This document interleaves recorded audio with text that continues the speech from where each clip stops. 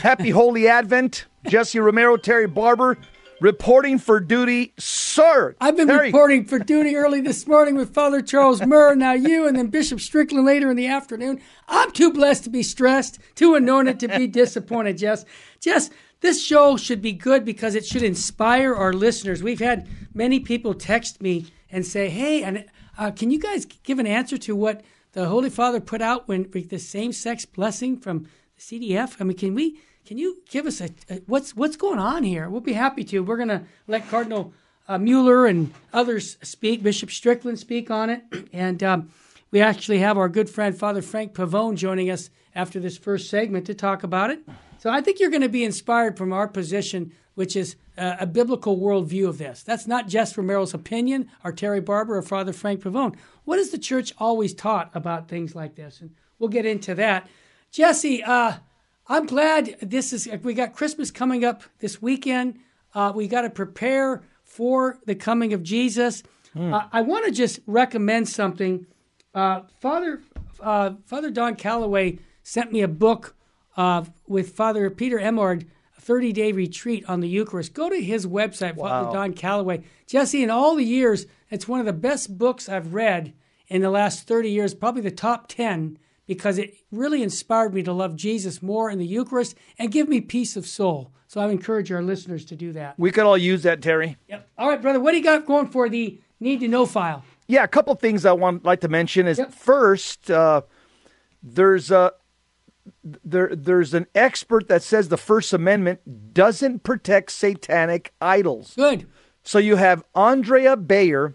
She's a legal analyst for EWTN. Mm-hmm. She said the Satanic Temple display in the Iowa State Capitol building is not protected by the First Amendment. And according to Piciotti Bayer, the display installed at the request of a prominent atheist group is not religious expression, but rather a mockery of religion. Also, Hallmark pushes LGBTQ agenda at Christmas time. Oh, no.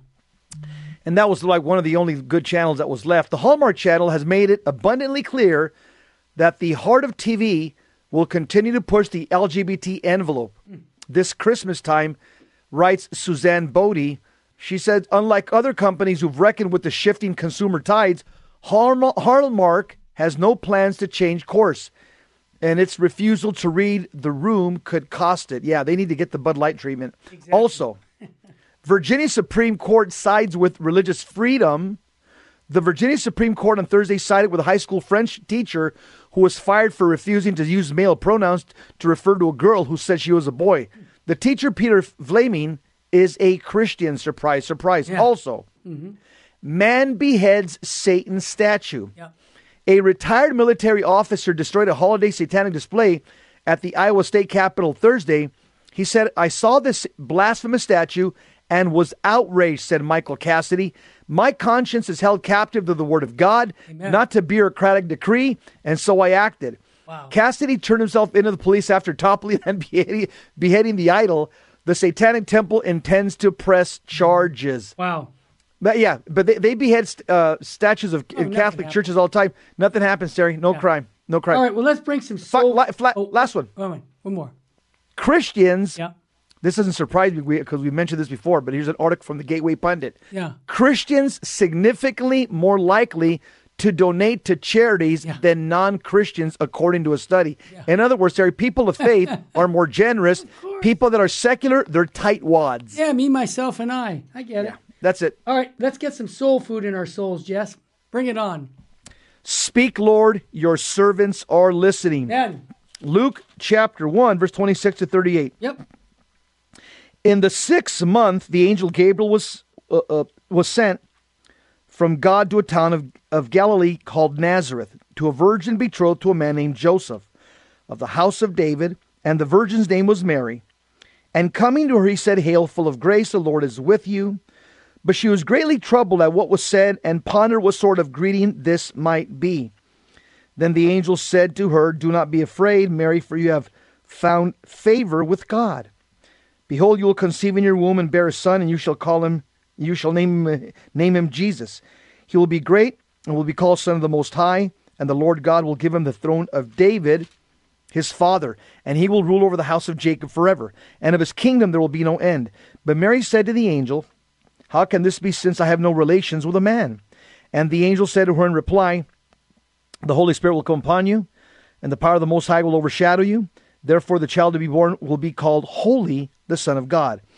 And behold, Elizabeth, your relative, has also conceived a son in her old age, and this is the 6th month for her who was called barren, for nothing will be impossible for God. Mary said, behold, I'm the handmaid of the Lord.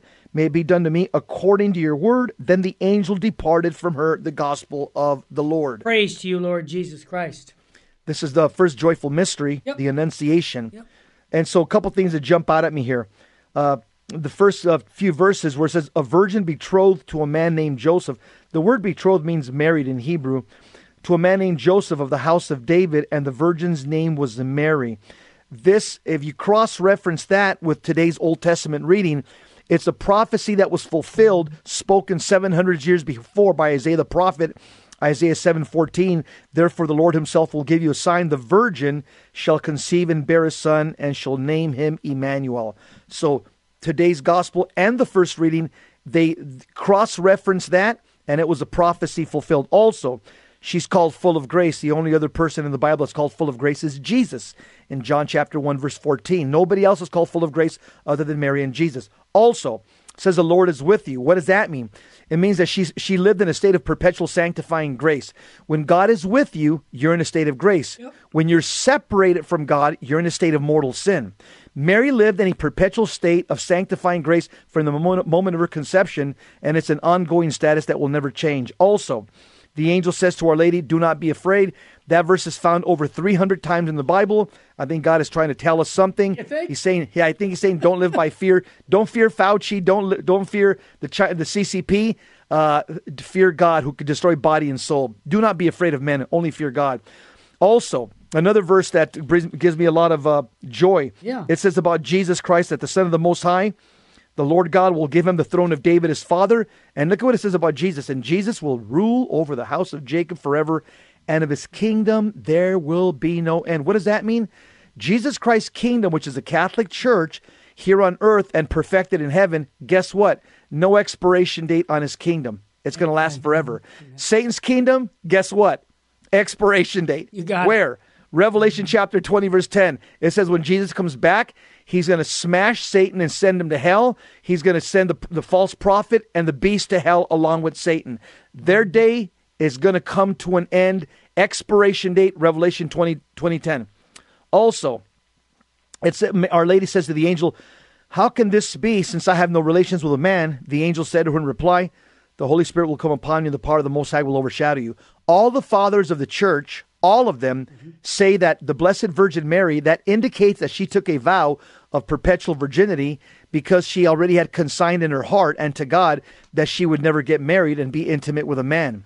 And so this is a way of her saying to the angel Gabriel, how am I going to get pregnant? I already promised God as a child in the temple that I'm never going to get married and be intimate with a man. And finally, it's at the end it says, behold, I am the handmaid of the Lord. May it be done to me according to your word. Handmaid of the Lord, what does that mean? It means that the Blessed Virgin Mary received God's love, trusted in God's love, and surrendered to God's love. Mary is the total package. Jesse, one quick note Monsignor gave us that I thought was insightful when you said the Blessed Mother, ever virgin. When women made these vows, if they got married, they had 24 hours after they told their husband-to-be that they made a vow for virginity. A husband could say, okay, I accept that, or I reject it. If he rejected it, no marriage. That's the Jewish tradition. I did not know that, Jess. I know. Just good stuff, Terry. Yeah. Good stuff. Yeah, well, commentary you just gave was sweet and really inspirational, and we need inspiration. So let's get the smartest guy into the room right now, Archbishop Fulton Sheen. Full scene ahead. We're going to be talking about what Jess just said, truth. What is truth? Here's what Bishop Sheen said again.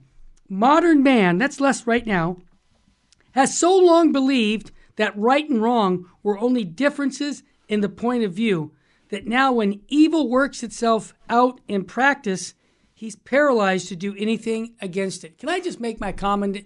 Jesse, it's like Bishop Sheen was alive today. Right now, what do you think Fulton Sheen would say about blessing homosexual unions. I'll tell you what he would say. He said, you can't bless sin. He said, what's happened is the modern man, and we have it inside our church, believe that right and wrong were only differences of the point of view. See, we have to base it on objective truth. And this is kind of like me, a layman, telling prelates, dude, get over it. This is not just your opinion. We don't want that. We want to know what God's teachings are. And I think what Fulton Sheen's saying here again is we need to stop listening to the world and start listening to the Word of God. Good stuff, Terry. Hey, we're in the season of Advent, but we're right around the corner from entering into the Christmas season. The liturgical colors will change from purple to white, gold.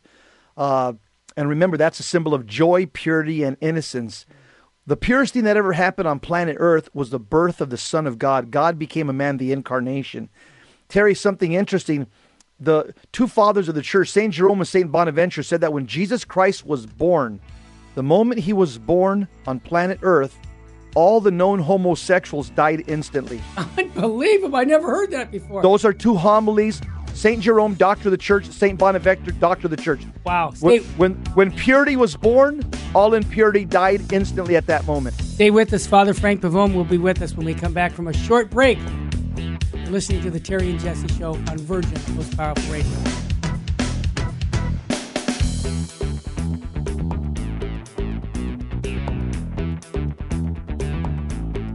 Welcome back to the Terry and Jesse Show. Our good friend for decades, Father Frank Pavone, is with us. Father, thank you for joining the Terry and Jesse Show again. Well, Merry Christmas in advance, and it's great to be with you both. Well, we're glad to have you aboard. Father, every time I see you, I just remember a psalm, I think it's Psalm 110. It goes, you are a priest forever according to the order of Melchizedek. Well, you know what? In the last year, and it's been a year already since this travesty occurred, I have never in my life heard that verse quoted to me more frequently. and it has been a consolation, really, to see how aware Catholics are of the teaching that the priesthood changes us ontologically, just like baptism does. You know, no matter how far you fall from the faith, one could become an atheist, a total apostate. That's right. But if they repent, as you know, they don't get rebaptized. So a priest, likewise, would not have to get reordained when he's reinstated into the clerical state. And the other thing I point out to people, look, 98% of people, and I'm traveling around as much as ever. Terry, you and I were together at that great Divine Mercy Conference just a few months ago. As I travel around, like 98% of people say to me, and it's almost like they all reading off the same script. I will always call you Father. I will always call you Father. And the thing about that too is this, that some smart Alex on social media, if they see somebody call me Father, they'll say, "Oh well, no, it's not. That's not correct. That's not correct." And you know what I say to them? I say, look, let's say I'm at one of these conferences, like I was just at a big conference these last few days out in Phoenix, and there were no other priests there. It was more of a political kind of conference, and I'm looking around at all these people, and what if somebody, God forbid, had a medical emergency and they were dying and they were a Catholic and they said, "Hey, I want confession. I need a priest. And there's no priest around." Right. I would not only be empowered, I would be obliged. I agree. To go to them, hear their confession, absolve them of their sins. Right. And if there were a situation where a Catholic needed the Eucharist, again, urgently, viaticum, and there was no other priest around, and there was the time and the opportunity to say a Mass and consecrate the Eucharist, I still have the power to do that. Right. And the Church recognizes the right of that I would have to do that. So it's like, you can't return a priest to, quote, just like every other layman sort of position. It's impossible. And I'm just so grateful, of course, the two of you know this inside out. And I'm so grateful to so many other Catholics who don't only know this, but now they're putting it into practice by saying this to me so constantly and so frequently. So it's a blessing. It's an encouragement. Thank you, Father. Because when Jesus Christ looks at you right now, He sees a priest. He sees one of his priests. He's the high priest, and he sees you as one of his subordinate priests, despite what happens here on planet Earth with management. Jesse, yeah, that's right. That's it. Awesome. Father, thank you for that statement there, because that really helps us lay people to lift you up in prayer in a very powerful way. And I know you appreciate everyone praying for you, because that must give you much solace and also hope in the church when you meet so many on fire lay people who are really in love with Jesus Christ. Is that a fair statement? Oh, yes. And then we recognize, too, that we have the apostolate of the laity. Yes. This has been more emphasized during our lifetimes than ever before. And the call to holiness and the right to participate in the mission of the church. And by the way, I ought to send this to you. My canonical advisor over all these decades, I mean, I have a whole canonical team, and unfortunately, I've had to make more use of them than I ever thought I would. But my main canonical advisor wrote a beautiful letter recently, clarifying that I, Frank Pavone, have not been excommunicated. I have not been deprived of my right to participate in the church's mission in the way that any other layperson does. Right. And therefore, people should not feel, and my ministry has not been condemned. In other words, people, Catholics, sometimes they wonder, and I'm so grateful to you both that you urge people to support Priests for Life as they have done for decades. Yep. Some Catholics are confused, and they say, oh, now that this happened to Father Frank, can we still support Priests for Life or be involved in Priests for Life? And the answer is, of course you can, because and nothing about the ministry has been condemned or rejected. And because the thing I'm dealing with now is not any longer a canonical process like I've been dealing with for the last 2 decades, where there's you have to go through a process and an appeal, and there's documents and there's meetings and on and on and on. That's all completed now. It went all the way up to the Pope. He did what he did. A future Pope can reverse it, of course. But the bottom line is, you know what the battle is now for me? Tell me. Shunning. Ah. See, the idea that, okay, and this is part of their plan. Those that are opposed to us, those that are opposed to you, those that are opposed to Virgin Most Powerful Radio, those that are opposed to Bishop Strickland. Yeah. They all have this, they're all working out of the same playbook. Oh, yeah. And it's that you take, here's the playbook. You take first of all, you go after a person in search of a crime. Yeah. In the proper system of justice, whether ecclesiastical or civil, you go after a crime in search of a person. Mm-hmm. But you switch it over into a Marxist approach, and it's you go after a person in search of a crime. Show me who you don't like, and then let's treat him as if he committed a crime, and we'll make up some excuse as we go along. Yep. That's what they did to me. That's what they did to Bishop Strickland. That's right. That's what they do to Cardinal Burke. That's what they do to any number of people. Okay, so. Then they use a process which in itself is legitimate. The visitation. They did a visitation to me. They did a visitation to Bishop Strickland. Yeah. So they use a process which has its own legitimacy, but they're weaponizing it, just like we're seeing them do with the FBI, the Biden administration, weaponizing the FBI. And then once they've completed their sham kangaroo court process, they issue their decisions. See, now so-and-so, we have to deal with them, so we're going to take him out of the diocese, or we're going to kick him out of the priest. Okay. Once they've done that, the canonical processes are finished, but then starts the shunning. Yeah. But then starts the idea that, you see, he's a laicized priest, or he's a bishop that was removed, or he's not in favor with the Holy Father. Yeah. So therefore, we cannot associate with him. Don't communicate with him. Don't pay him any attention. Don't cooperate with his projects. Don't donate to him. This is not the behavior of a healthy church. No. This is the behavior of a cult. I agree. Right? Well, in a cult. Yeah. Because think about it. In a cult, you don't criticize the authority. You don't get to do that. That's right. You don't say a word. If you do, you're shunned. Yep. It's like you don't exist. Right.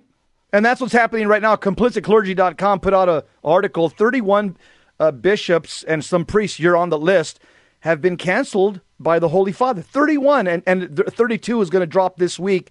There's a retired bishop in Argentina that's about to get booted out as well. So there's a list. It tells you the diocese, the names of the bishops, priests, supposedly, it didn't even say what they did. It just says when they were removed. And the fact is, you're right. In a cult, Father, you can't question the man on top. If you do, it's lights out for you. And I'll tell you what they're trying to do to you and others. But you got resiliency because you're just a man of faith. You're like Job. You're literally like Job right now. Yep. It's what the Catholic woke left is doing right now to people like you and Strickland and Burke. It's called death by 1,000 slashes. Yeah. Just want to keep striking little by little, and they just want to just weaken you and pummel you. They're not sticking a sword in you. Ultimately, it's just death by 1,000 slashes. Yeah. See, this is right, and that's why when people say, and by the way, at this big conference I was just at, we could talk about it a little bit if you want. It was a turning point. Yeah, right. Charlie Kirk. So Charlie invited me. Charlie and I know each other. He invited me to come, and he wanted me to share my story about being canceled in the church. Yeah. I was on a panel together with Coach Kennedy of the famous Supreme Court case last year, who prayed on the ball field and got fired. So Coach Kennedy and I were sitting there side by side sharing our stories. It was an honor for me to be there with him. And but the people, they all get it. They all understand it. And I said to them in conclusion of this whole workshop that I gave, I said, look, what's the best rebuke against those who cancel us? It's not to lash out. We don't have to hate anybody. We certainly don't abandon the church. By the way, this business about abandoning the church, I say to folks, don't let your enemy have that much power over you. Exactly. Don't let them deprive you of the most important thing in your life. You don't leave the church because somebody else doesn't like you or somebody else abused your authority. So why are you going to give them more authority? So you look at them, you say, be gone. Don't you stop harassing me. So, but that's another point. But the main point I made was this. What's the best rebuke against those who cancel us? It is our success. Yep. That's the rebuke. Yep. People want to cancel Virgin Most Powerful Radio. Yep. The best rebuke is our listeners. They gather, they multiply. Every listener brings 10 more listeners. Every donor gets 10 more donors, and this thing grows beyond all bounds. What's the best rebuke? Terry, you and I were just there. We had that Divine Mercy Conference with Bishop Strickland, and we saw how the cancel culture was operating with clergy, the diocese said, "Oh, we don't want you. You can't do this." We showed them, didn't we? We ended up having it at a different venue, and God bless the organizers of that. They have the same kind of courage. And we have like 1,100, 1,200 people showed up. And it's like the best rebuke is our success. Yeah. So for me, like you said, Jess, the 1,000 slashes, they can keep slashing all they want, because for every slash that they give, 10 other people give the support, the encouragement, the donations, the participation, the affirmation. And that's how we have to fight back, because people can do that. It was a very positive spirit. People don't have to criticize anybody. They just have to support the good work. That's the way forward. Father, I love this conversation. I'll tell you why. You have an attitude of gratitude. Yes, you sure do. And that's welcome just about everywhere. And we're dealing right now with a church that has kind of what I call scandalized us with some teachings, okay? Yes. And, we know we got some African bishops out in Zambia. And they're pushing back. They're saying, we're pushing back. We're not going to follow. They're holding the line. We're going to go with the biblical worldview. And then we have Bishop Strickland coming out and saying we need to resist this, and people are complaining that, hey, who's he to say this? Bishop Snyder also, and another bishop from Kazakhstan, And I got all kinds of. He's such a great guy. Oh my gosh. Yeah, and I got Cardinal Mueller here. Yeah, they're all. So here's the setting. We got a situation where the church, through the Congregation of the Doctrine of Faith, with Pope Francis signing off, that they're going to bless homosexual unions. I wanted to set the stage for a little clip, and then I want to get your take on this. This is a show I did at 6 this morning with Father Charles Murr regarding Cardinal Gagnon. Cardinal Gagnon, for those who don't know who he is, did the investigation on the Masons, Freemasons coming into the Catholic Church. Pope Paul VI asked him to do this 3-year study. Father Murr was his secretary, so he walked with him. And Father Murr is going to tell us a little story of what he witnessed when a decadent nun who was living a double life, right? And she came up to Cardinal Gagnon and said, "Would you give me your blessing?" Well, when we come back from the break, this is a teaser. You're going to be surprised on what the Cardinal did with the blessing. And I think his example is what we need to be doing today when priests are asked for a blessing homosexual unions. Here's the blessing you give them. Stay with us. You're going to be blown away when you hear what Cardinal Gagnon had to say about blessing a dissident nun. Stay with us.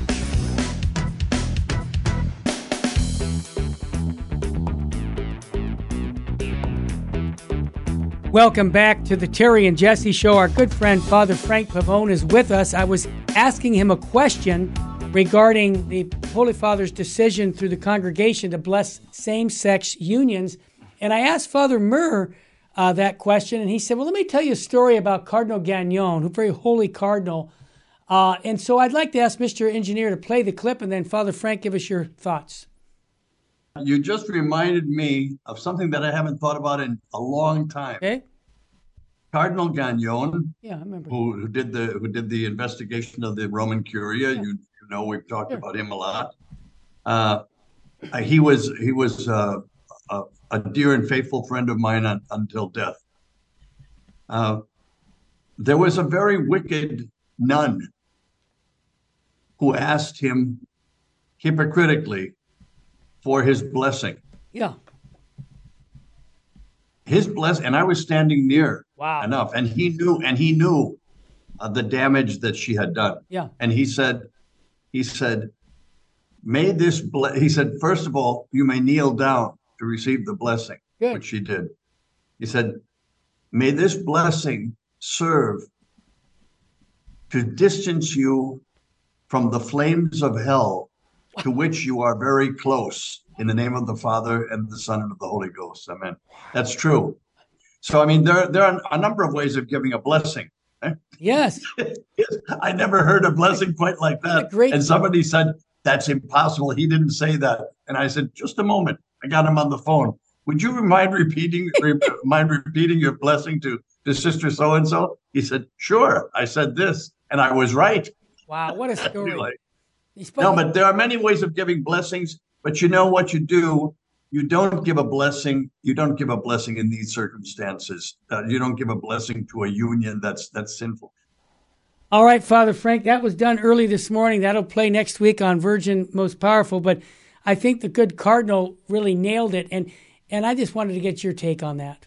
Well, that's right, because a blessing means you want to come closer to God. Mm-hmm. Now, it's the same thing with the Eucharist. Why does Paul say that you would eat and drink condemnation upon yourself if you're not worthy? Same thing with a blessing. I mean, you're going to get closer to God. You're getting closer to the consuming fire. You're getting closer to the one in whose presence no evil can come. Nothing impure will enter there, the book of Revelation says to us about the kingdom of heaven.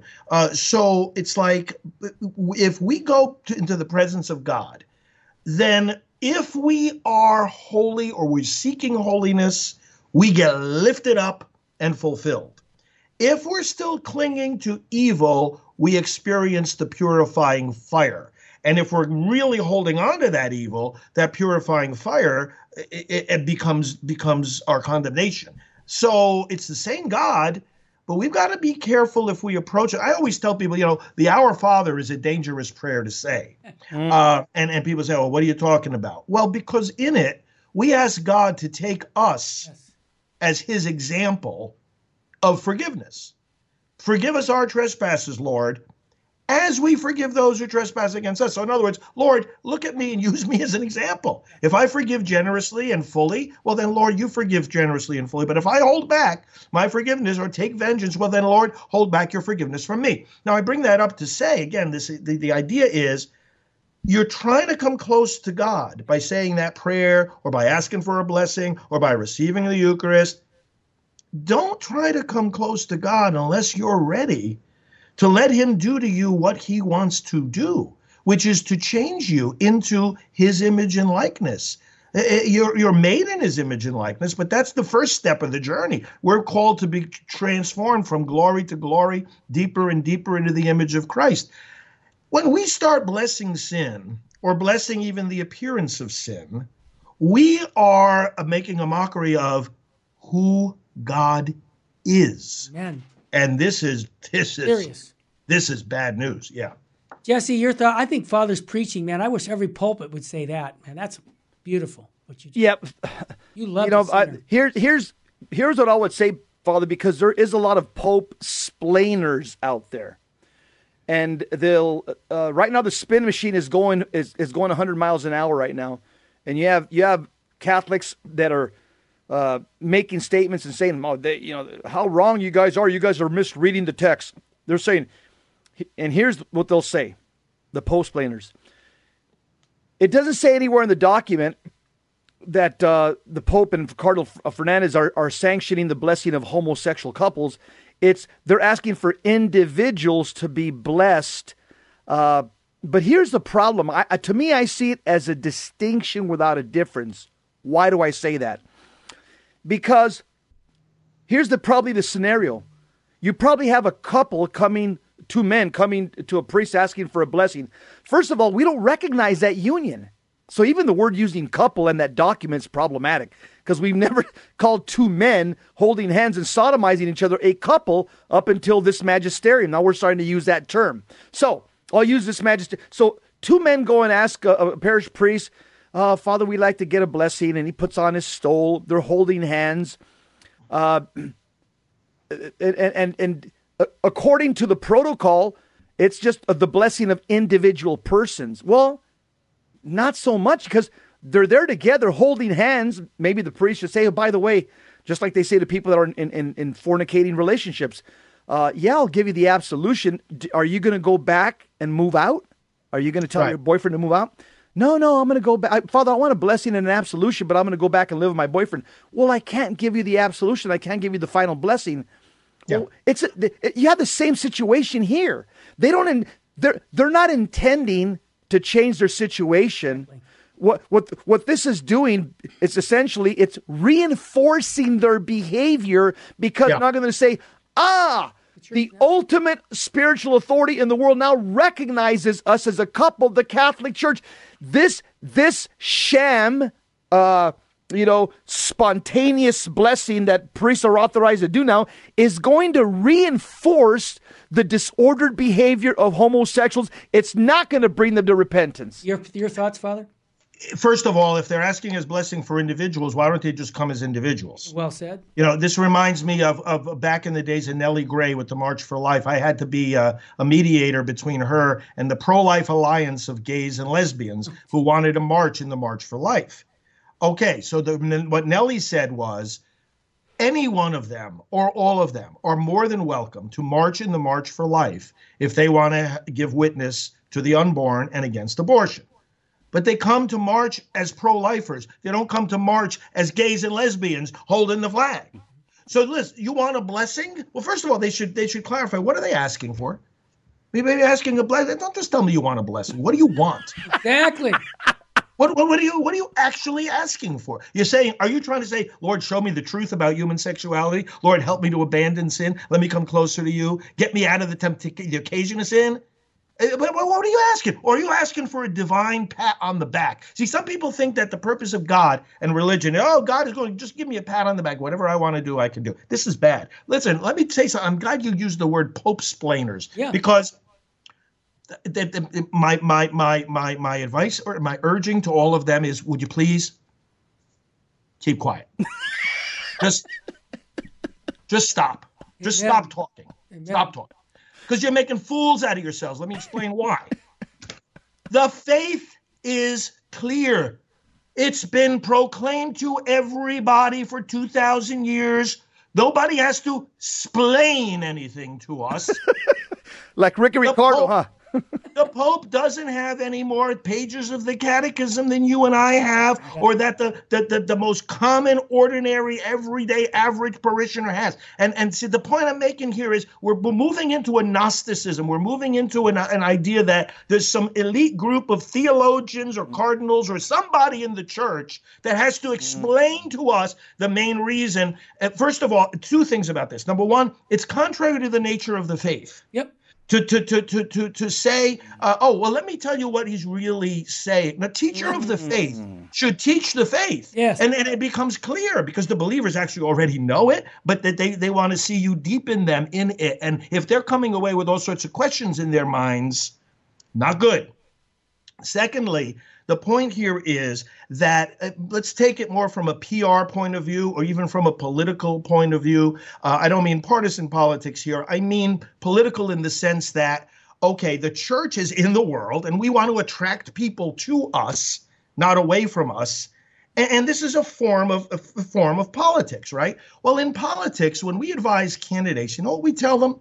Political campaigning is not about your position papers explaining the issues. It's about two things: sound bites and snapshots. Yeah. That's it.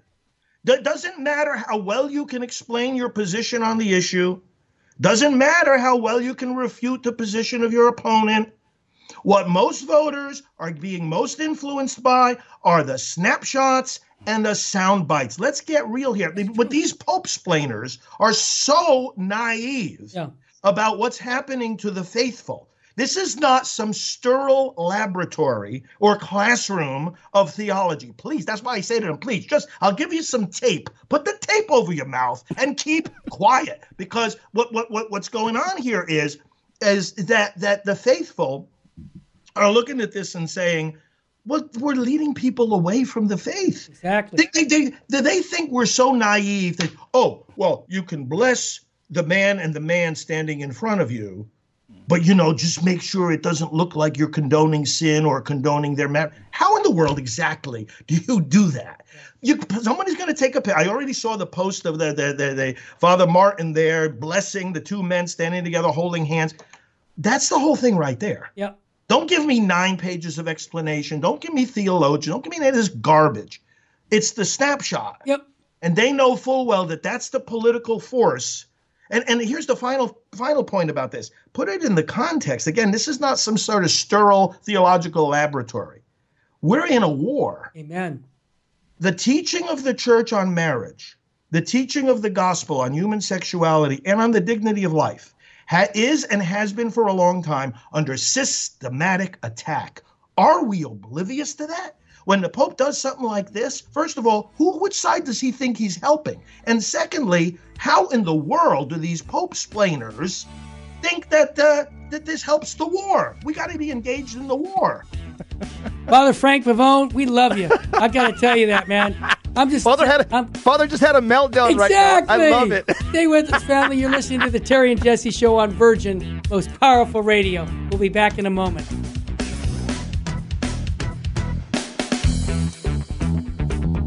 Welcome back to the Terry and Jesse Show. To join the conversation, call 888-526-2151. Now, here's Terry and Jesse. We are back. Go ahead, Jesse. Hey, Jess, before we come back, I just want to say one thing to Father Frank.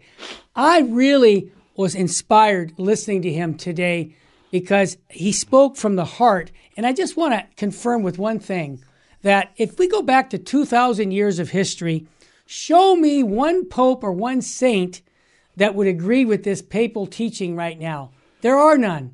So I think we're in good standing to say that this is an anomaly, as Father Jerry Murray pointed out in one of his interviews. But just set the stage. Oh, before we do this too, I'm going to be doing a show with Father Frank soon. We're going to schedule that for an hour long on pro-life. But Father, just for those who are just tuning in saying, man, this Father Frank Pavone, Priest for Life, what do you guys do? And how can people support you at the end of the year, donations? Can you share a little bit with that? Well, we are still the largest group that is Catholic group that has the exclusive focus of ending abortion. That's why our main website is called endabortion.us. We're multifaceted. One of the beautiful things about us is that whether it's the political realm, we've worked together on that, whether it's the healing after abortion or helping pastors in the churches or education, we deal with it all. We deal with every facet of pro-life work, not only nationally, but internationally. And so if you want to support a group that has every aspect of the pro-life movement under its umbrella, and a team of great experts like Alveda King and Dr. Teresa Burke and Janet Moran and Silent No More, Rachel's Vineyard, the whole bundle of it, then the place to go for an end-of-year donation, and again, I'm grateful for you mentioning that, is prolifegift.org. Very simply, prolifegift.org. And the battle is more intense than ever because of all these state battles that we're engaged in. We are engaged in every single one of them, and people can be sure that their support is going to be well used for this battle. Excellent. Father, quick question. Many of our listeners are really overwhelmed by the announcement of the Holy See on this same-sex blessing, I've been encouraging people to pray and make reparation for this decision and to pray for the conversion of our church leaders, that they will go back to the deposit of faith and the perennial teachings on sexual morality. I want to ask you, what advice would you give, the hoi polloi, the Joe Sixpack who's listening and saying, my church, what's going on? How can we inspire them to stay focused on Jesus Christ? What the church has always taught, those are the 6 words that have to guide us. What the church has always taught is your treasure, that is your faith, and your faith doesn't come from the Pope. And this is an important clarification that the Catholics need when we're going through a time like this. We didn't need to make this clarification under St. John Paul II or even St. Paul VI. The church, because we had saints. But right now, we have to remind ourselves, your faith doesn't come from the Pope. It comes from what has been handed down for 2,000 years. So take consolation in that. In other words, the other thing I would advise, just for the sake of our health and our sanity, say something. Speak up. See, some people feel like, oh, well, the Pope is the Pope, so I can't say anything in contradiction to him. It's like, well, hold on just a second. See, here's where they put themselves in a dilemma. The Pope has put himself in a dilemma. And I don't know if anyone else has made this point yet. But on the one hand, we know that we are all obliged to follow what is settled doctrine, church teaching, right? Yes. There is no compromise or disagreement about that. And when the Pope teaches as the head of the church on earth, a doctrine that has always been held by the church, well, then no one can speak against that or contradict that. However, what are they insisting about this blessing of same-sex couples? They're insisting that it's not a change in doctrine. Now, you can't have it both ways. If you're insisting that it's not a matter of doctrine, then you cannot insist that we agree with it. Right? Yep, I agree with you. They've put themselves in a dilemma. It's like don't say, oh, well, we're not changing the teaching, but you have to go along with what we just said. No, you can't have it both ways. We have to go along with what you just said only if what you just said is a matter of doctrine. And if you're not changing the doctrine, guess what? I'm going to stick with the doctrine. Exactly. Jesse, your thoughts? Father, here's what they did, and I've seen them do this for 30 years. This is important what Jesse's going to say. The Catholic left and the political left. In this instance, the Catholic left, what they did is they went right up against the line as far as they can go. Terry and me saw Cardinal Mahoney do this for 30 years in Los Angeles Diocese. They go right up to the line where they don't cross into dissent or into error. They know how far to go, but you have to parse words because they write so ambiguous that it could be translated one way in continuity with the church's tradition, or it could be interpreted in a modernist view. And they've done this on purpose. This is what I see this document, Father. This is weaponized ambiguity. Amen. It was done intentionally. And what I also see in this document, which to me makes it dangerous, is the fact that even the magisterium, this current magisterium, in 2021, they had a document that said that same-sex marriages, were illicit and that you could not bless in any way, shape, or form. It could not be approved by God. Yep. Yeah, this is a 2021 document, so they've even departed from what they taught just 2 years ago. Is there an expiration date, Jesse, on this? Yeah. Give me a break. Thank you, Jesse, for pointing that. Father, your thoughts? Yeah, it's an important point, and it reminds me of what I always advise people when they say, "Oh, I heard something from my pastor that didn't sound like it was church teaching or wasn't what I grew up with. Or I heard something from my bishop." Yeah. We can very humbly and respectfully ask a very simple question: Father, where does that come from? Exactly. Bishop, where does that come from? Holy Father, what is the source of that? Because again, all of us. Remember, I've said this on this program before, and it's worth repeating. Jesus himself said, "My teaching is not my own." Exactly.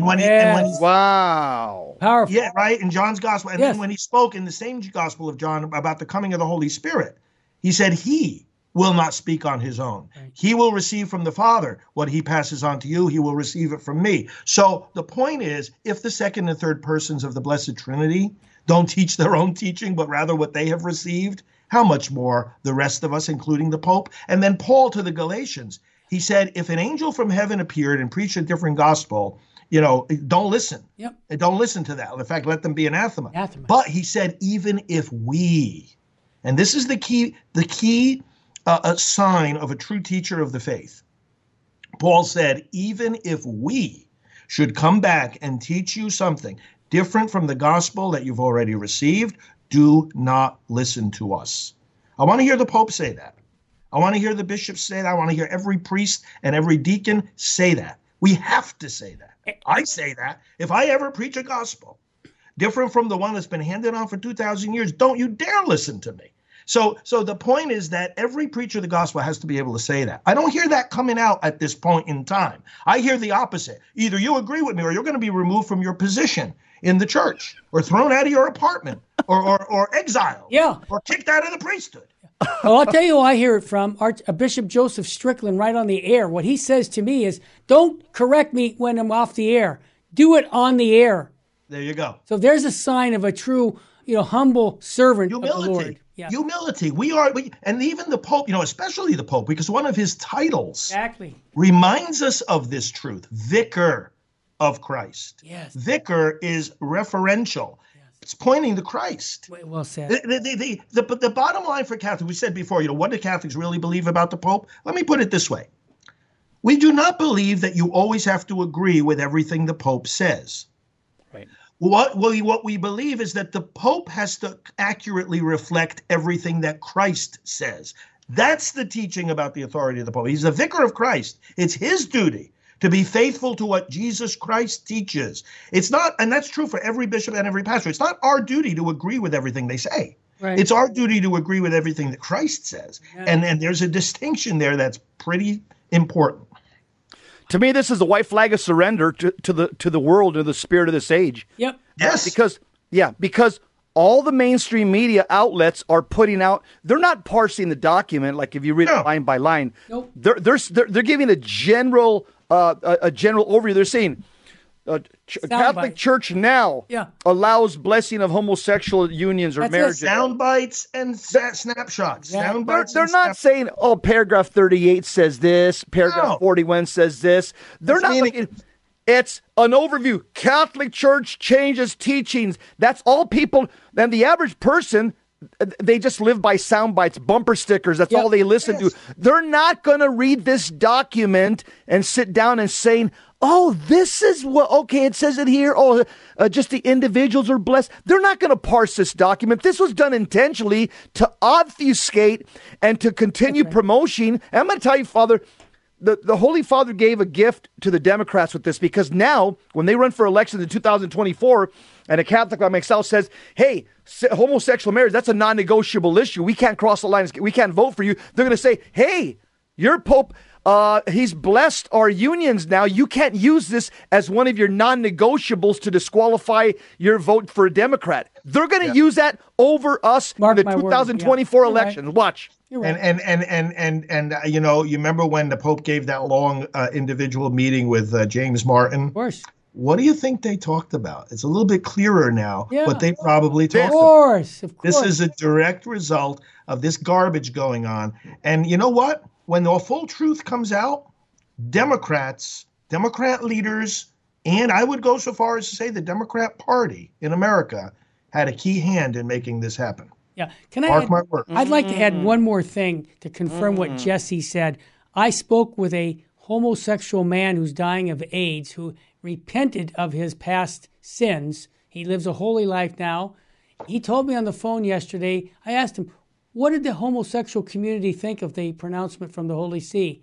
They loved it. They said, now we're accepted. Our style of lifestyle is accepted in the Catholic Church. So whether you like it or not, that's the message that was given to them. Well, you know what? I responded to a post on social media that said, this is a great step forward, right? Mm-hmm. And I said, this is not a great step forward for LGBTQA plus whatever, A, B, C, D. This is your end of the line for you guys. People are waking up, and this is the last straw. Well said. God, Father, that is awesome. Jess Romero, what state should we be living in, brother? Let's live clean, pure lives in a state of sanctifying grace.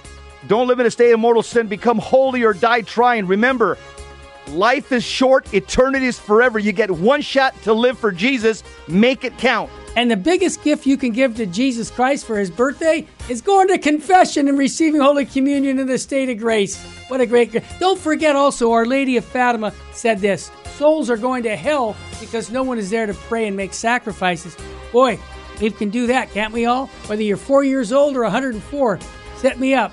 And Father Frank, thanks again for joining us from Priest for Life. God love you. Merry Christmas. Merry Christmas. Merry Christmas, Father. Take care.